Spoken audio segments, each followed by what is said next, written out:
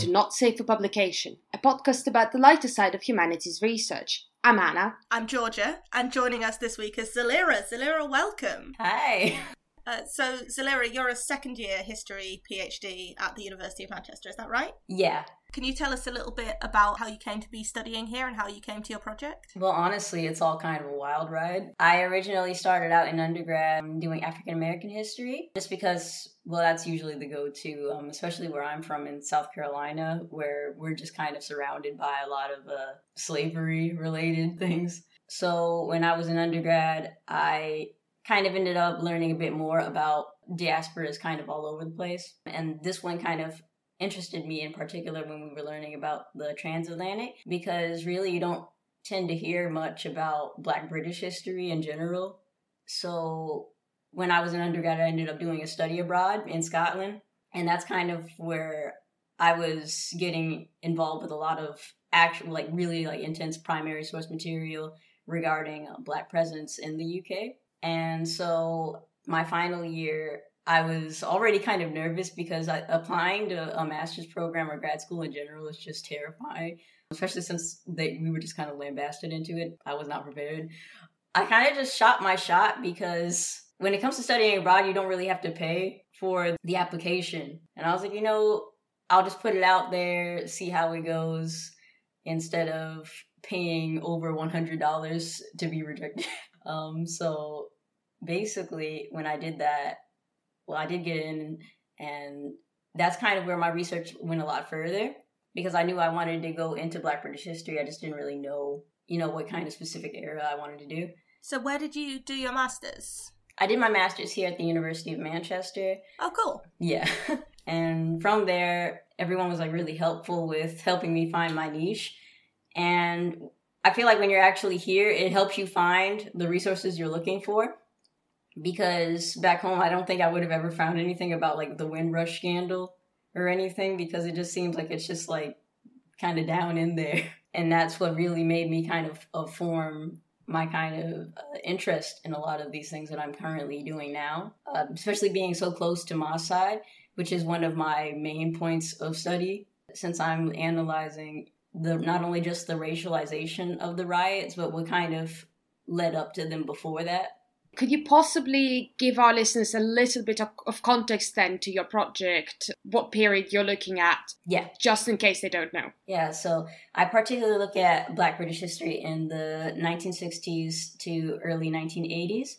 And from there, I specifically look at Maasside, Manchester, Chapelton, Leeds, and Toxteth, Liverpool. And from there, I just kind of look at these specific, very racialized communities. They've been referred to as, race relations capitals. But usually that just means they have a majority ethnic population. That usually this is Black or Asian. And from there, I kind of look at how these communities are interacting with each other, how they're dealing with the prejudice and discrimination around them, and how they are kind of finding ways to create spaces of their own, whether this just be finding housing, finding places for themselves in the educational system, even things simple as the formation of Carnival. That in and of itself was an act of rebellion for them, and a place where they could deem a space for themselves and kind of reclaim their own national identity.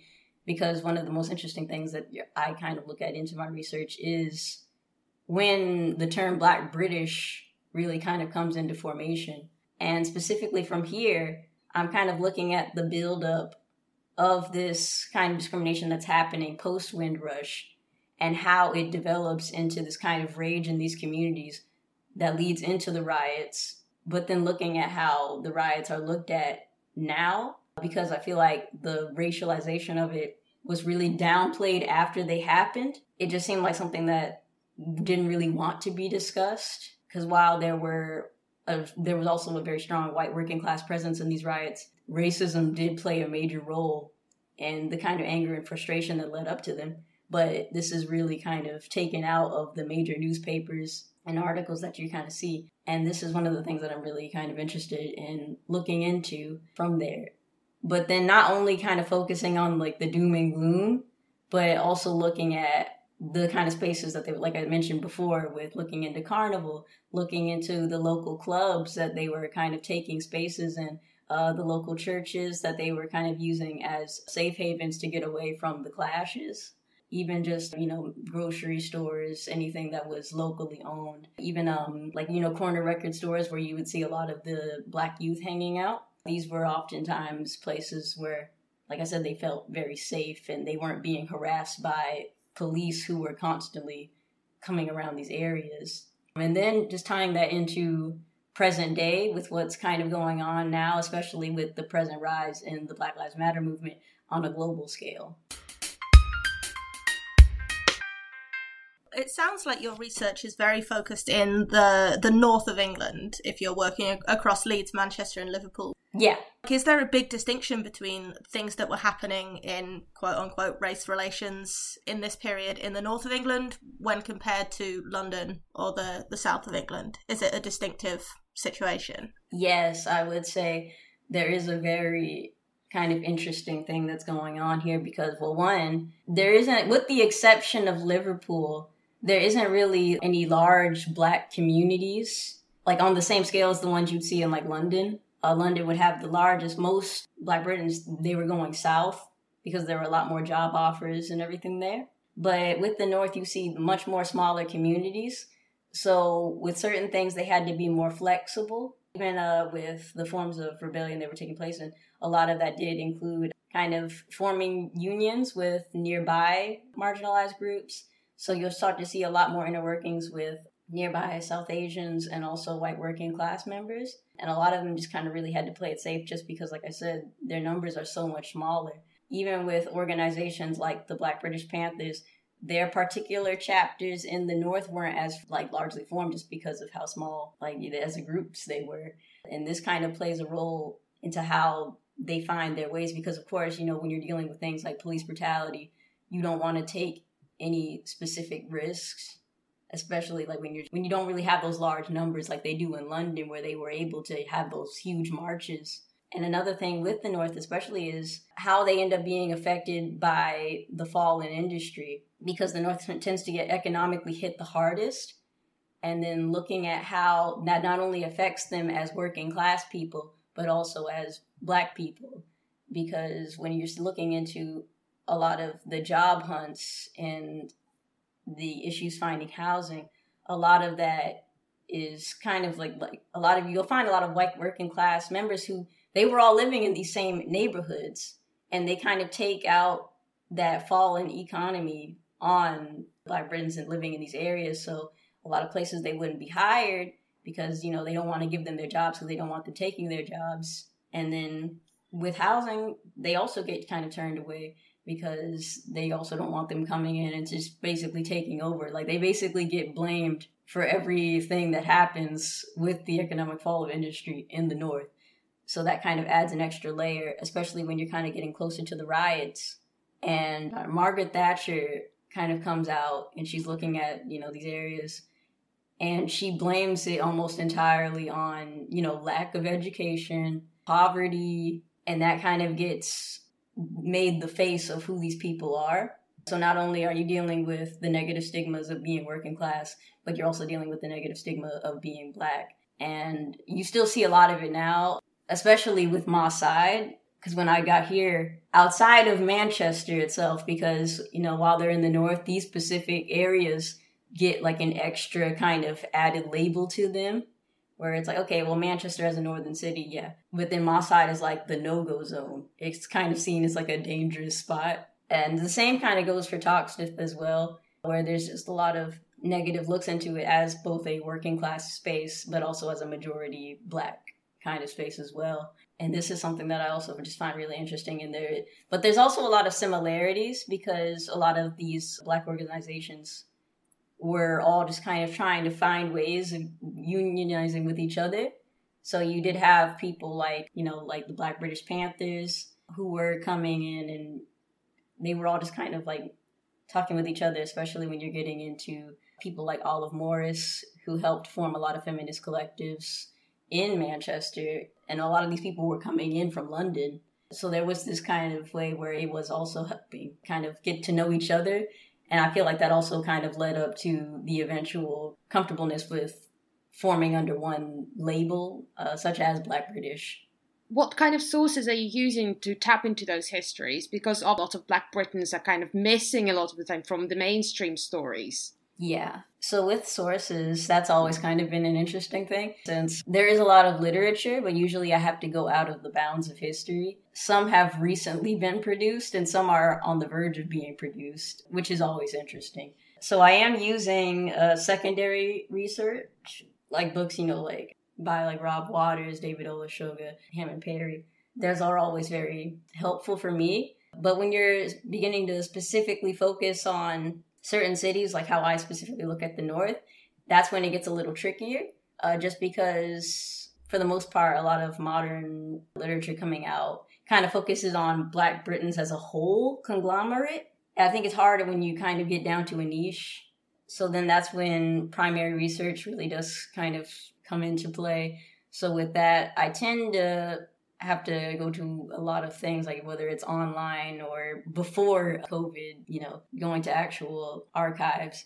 So when I'm kind of looking into these things, I'm looking at newspapers. And with newspapers, I usually have to be careful because they tend to be very heavily doctored. So I take, what I can from it. And also a lot of them would have pamphlets for whatever organizational meetings they were having. There is one, Eloise Edwards collection for Carnival, where you kind of see a lot of them interacting with each other, since when it comes to the carnival formations, they would be sending each other letters and notes about certain things. Sometimes they would just be having random conversation.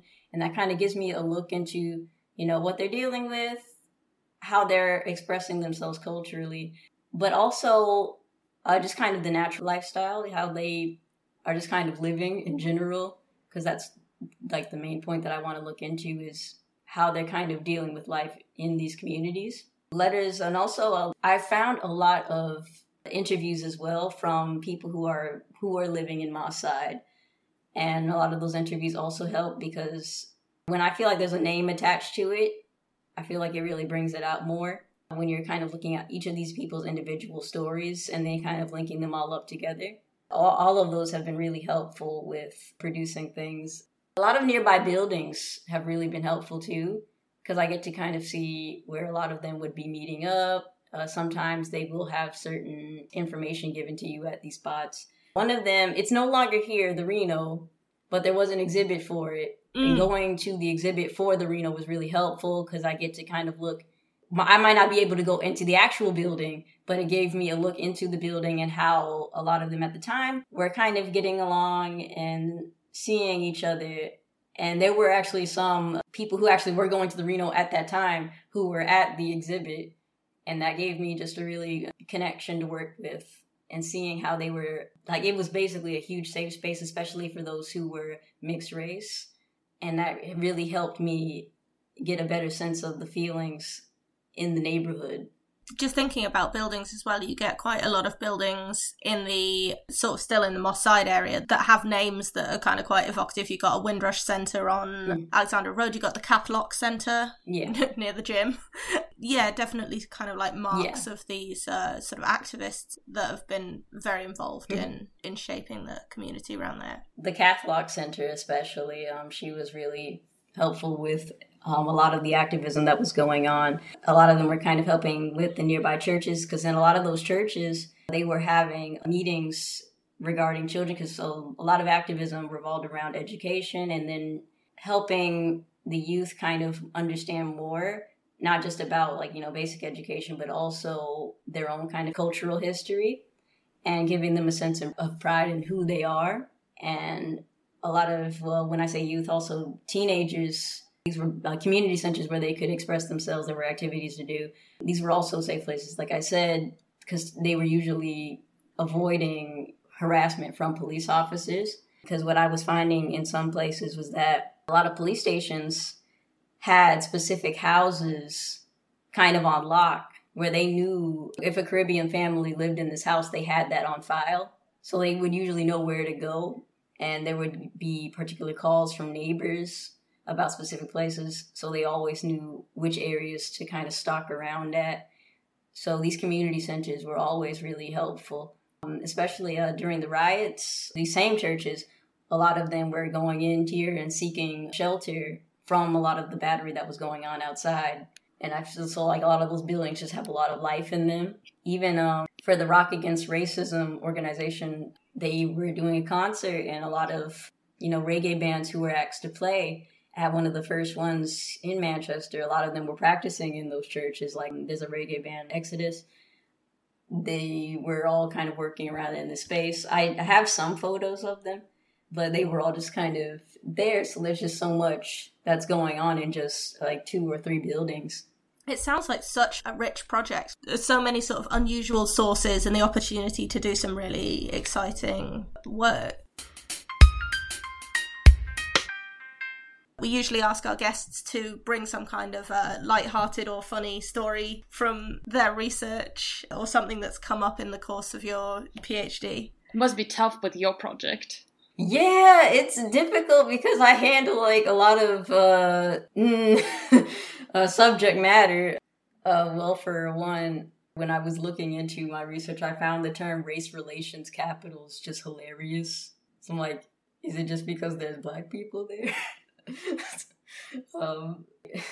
I think Race Relations Archive, a wonderful institution, but I find the way that all of those sources are blobbed together strange. It's so hard to find anything because, I mean, like, no offense to the archivists. I know they're doing their jobs, and I do not hate them at all. They've been really helpful. But when I get into them, so many things, like, a lot of the times, they're not really well marked either. So if you're looking at like the code for it, there's not a description. I don't even have a year to attach it to, but there'll be things like letters, pamphlets, so many things, and they're all just in the box, and it's so hard.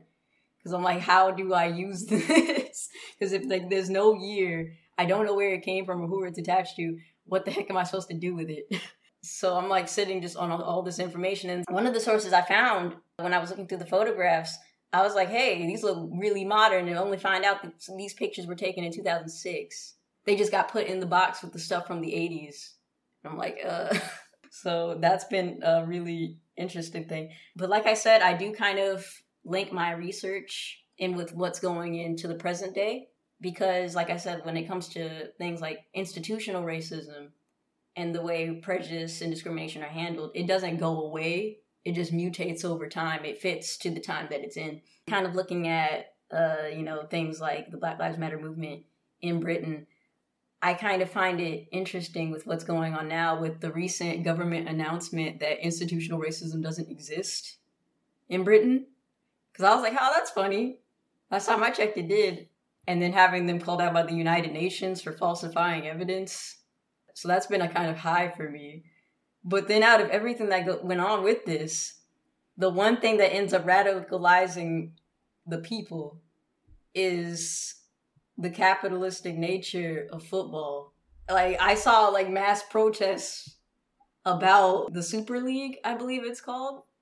And I was like, all this other stuff that's going on. Even in the context of, like, everything else that's happened in this country for the last, let's even just say in the last 18 months. This is one people, and it's one thing that people, like, protested about it or had their feelings about it, like, fine. Yeah. It's the one thing the government actually said they'd do something about. Like, you have calls for people to reopen investigations of police brutality in Britain because there was just so many that were coming out of the woodwork that had just been getting slept on. Even one here, not too far from here. But this is the one thing, like, Boris Johnson just comes out and he's like, we're going to take care of it. But I'm like, all this other stuff, though. Because before then, they were like, hey, we don't want you protesting at all. But now it's okay. So I'm just like... So that's been kind of interesting when it comes to getting into the more reflective part of my research, is looking at not only the discrimination that these particular groups of people were facing, but looking at how the nation itself handles the way it chooses to remember its discrimination and how it handles it now. Because one of the beasts that I've been battling is this kind of like rejection of the idea of Britain being a racist country. It's like constant gaslighting of, oh, well, we don't see race the same way. Or it's not as bad as it is in America. I'm like, that's not the point. that's just kind of deflecting from the actual things that are going on here. And it's just been a huge issue. Like, I've even talked about it before online. And it's always interesting to kind of see the hostility that comes up. Like, some people, they don't want, like when we talked about bringing Black British history into the schools, helping kids learn more about it, there were parents who were just like, that's not British history. Why do they need to learn that? They can learn that on their own time. And they're just like, why does it matter? And it just gets really frustrating. I'm pretty sure they do Russian history. Yeah. like people get really apprehensive when it comes to race or matters of race. They don't like to talk about it. They don't want to hear about it. And that's been like a huge beast here. And when I do talk about it, I've been called several racial slurs, some of which I had to look up because I did not know what a gollywog was. Good Lord. I'm like, you're saying that it's not a racist country, but then you call me a racial slur at the same time. And I'm like, what do you want me to make of this? It just didn't make any sense to kind of hear from this. And like, honestly, being from the South, like, don't worry for me. Like, I'm already desensitized to that sort of thing. But just to kind of see it, it's hilarious to me. Like, just having these blinders on, like, just because you just don't want to face that kind of nature. I'm like, Britain, it was an empire. Colonization was a thing, and you're telling me they weren't thinking about race at any given point in time? Yeah, it's definitely something. I suppose that, like, everywhere struggles to contend with the realities of its past. You're always sort of told a more positive story about what it was and stuff, and then you have to, like, a lot of growing up, it's like unlearning what you were told as a kid and not using that as the foundation for your understanding of the world. Yeah. It must be really interesting to come up against it yourself as a Black American. Yeah. Because, one, I get gaslit because they're like, well, you're from America. It's not the same. Racism the same here. I'm like, yo, I know racism when I see it, bro. And then, two, just kind of dealing with that, like I said, that hostility, because I'm constantly battling against the question, why does it matter? And I feel like that's like the most hurtful thing sometimes, where it's like, why shouldn't it matter? They were people. They were here. They're still here. They still get affected by the things that are going on. And that's the problem, too, is that, okay, like, I get shut down because of my American perspective, but so many Black British writers have come up themselves and talked about their own issues, like, with battling discrimination, like David Olusoga. But even then, they're just like, oh, I don't care, shut up. So I'm like, what do you want? And that's just been a very interesting thing to deal with, is, like, that constant shutting down. And like I said, like, when you kind of feel like you're the only one sometimes, because so far, I don't think I've met any others in the program. Even in the Masters, it was like me and one other person. You mean other Black scholars? Yeah, and that was just always very difficult, because I found myself in spaces where I was the only one talking about this. And I am being asked, why does it matter? Well, I'm like, it should, and it should be introduced in the curriculum because it can't be separated from the curriculum. And it always kind of gets interesting having to go up against those things, like, constantly. But by then I was already used to it, because in undergrad, I was also the only one. So it's just kind of been forever. Except I think here in a university setting, it was slightly less hostile, because in undergrad I used to get followed out of classrooms and yelled at. So, yeah. That is so... I'm sorry that is a thing that you had to deal with. No worries. I think that to some extent when you're I'm not comparing my work to yours because it's very different, but like when you are working on something that's marginal and marginalized, you're always going to have people coming up to you like, why does this matter? I suppose that's part of the history PhD experience, right? Like, yeah. But it's very different to have someone say it to your face and not sort of recognize its like inherent significance to you as a person, to not even think about like, not just because what they're really saying is like, why doesn't this just stay in its lane? Why doesn't it just stay in its box? Like, that belongs to you and you can worry about it, but I shouldn't have to think about it, and I shouldn't be confronted by it. And it's, but like I say, like you just kind of have to like soldier on with it, no matter how many people and Q&As you have to fight. So that's what really pisses me off about people questioning the validity of what we do in general, but in particular with marginalized histories, is the fact that there are all of those people making a career out of playing football, and nobody questions that. They kick a ball around a field producing nothing, and nobody questions that, and everyone gets incredibly passionate when something wrong is happening there. Well, something wrong is happening in history and has been happening for centuries, where like the only stories that are getting told are the stories of white old men who sit in palaces and like get to write their own history. And why are we not equally angry about it is annoying. Yeah, it didn't make any sense seeing all those people out there, because they kind of tried to form it into this narrative of like the Super League being like this domineering force trying to take down the working class. I'm like, well, also that was also kind of hard for me in general, just because, you know, American football is already super capitalistic in nature. Like everything they're trying to do now, we've had for like ever. But with that, it was just interesting kind of seeing that kind of pride in it, especially with how it ties in with nationalism. Because so many of them, they had, I believe it's the George's Cross, the specific flag for England. Yeah. I usually see that a lot. And just kind of seeing how it ties in with that. Because like that's the only time they really care is when it only specifically affects them. That's one of the other frustrating things about my research, is that I'm constantly getting railroaded by people where I'm talking about my things and they're just like, what about the white working class? Okay, yes, they were there and they were allies and stuff, but I'm like, this is not what my research is about. I can't devote all this other time about something that I'm not specifically focusing on. I'll mention it. There is significance there, but I can't just keep doing that. And they're like, okay, well, what about the inclusion of the Irish? And I'm like, you're talking about something else entirely. And I mean, there are scholars doing that. That's exactly what I was going to say. There's actually quite a developed body of work. Like, there's still work to be done on the British working class in the second half of the 20th century, for sure. But there is much more work already done. And so you wouldn't be filling a gap if you did that. You'd be reiterating someone else's work. You're making your contribution. I'm sure you get asked that a lot, but to our listeners who are more interested in educating themselves, who would be the writers that you would recommend about Black British history and about race relations in the UK? Race relations, quote unquote. Well, a lot of them, one would definitely be David Olusoga. He's done a lot of work, a lot of really interesting documentaries. If you're one of those people like me where reading is very hard for you, those are really helpful. Rob Waters has so much work. Also, Kennetta Hammond-Perry, she does a lot of looks into a lot of the transatlantic kind of ties.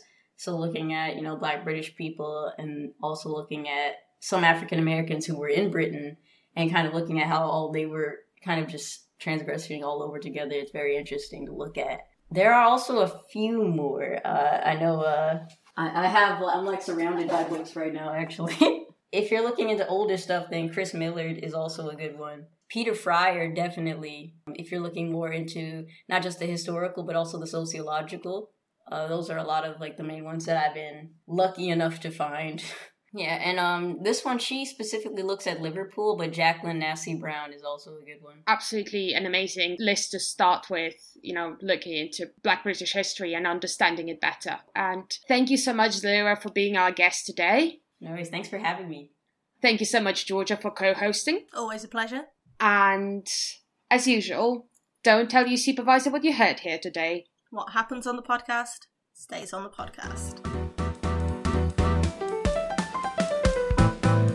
Not Safe for Publication is a podcast by and for the research students of the Faculty of Humanities at the University of Manchester. If you want to get in touch with us, you can reach us on Twitter at NSFP Podcast, or you can email us at nsfppodcast@gmail.com.